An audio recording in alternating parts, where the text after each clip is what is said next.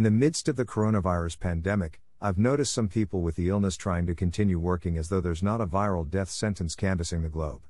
If you've paid attention to the news lately, you've probably seen Chris Cuomo trying to continue his TV show while battling COVID-19, or UK Prime Minister Boris Johnson trying to run his government even while in the ICU.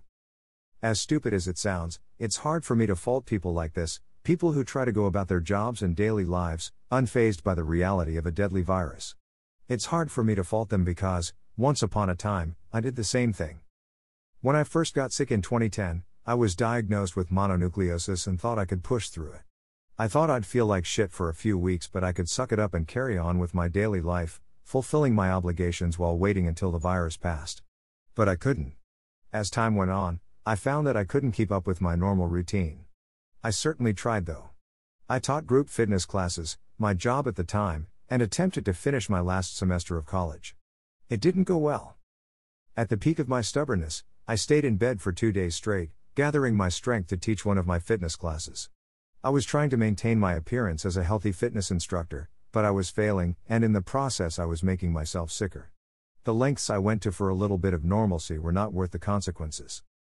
My condition got worse, and soon I realized that I couldn't live my normal life as long as I was sick.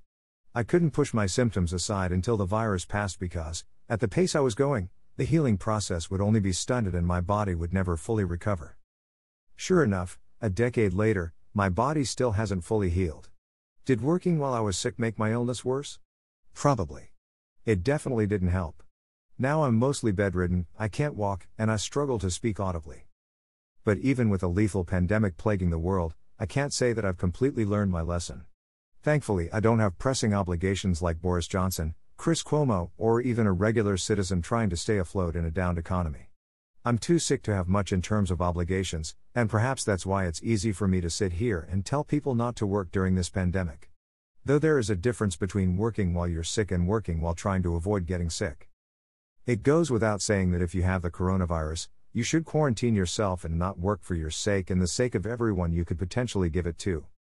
It's a bit more complicated, of course, for the vast majority of people, those who don't have the virus but do need an income. I know what that's like too, having to work and go to school in order to stay afloat with a mysterious virus swirling around.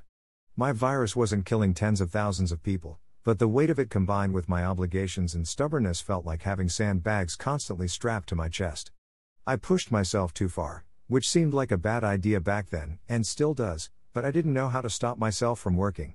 I didn't listen to my better judgment because I was in survival mode, and sometimes you just have to do whatever it takes to survive. This is all to say that, whether you have the virus or you're just trying to avoid getting it, it's not a good idea to work. I understand the dilemma. It's not an easy decision, but as I've learned the hard way, if you make the wrong choice and try to push through it, your body may override you. Then you're screwed. So make the right choice and don't push yourself too much. Whatever that means for you. Before you go. 1. Thanks for reading. 2. Some good news, my memoir, When Force Meets Fate, is now available for pre-order on Amazon, Canada, Australia, etc., P&N, and Booktopia.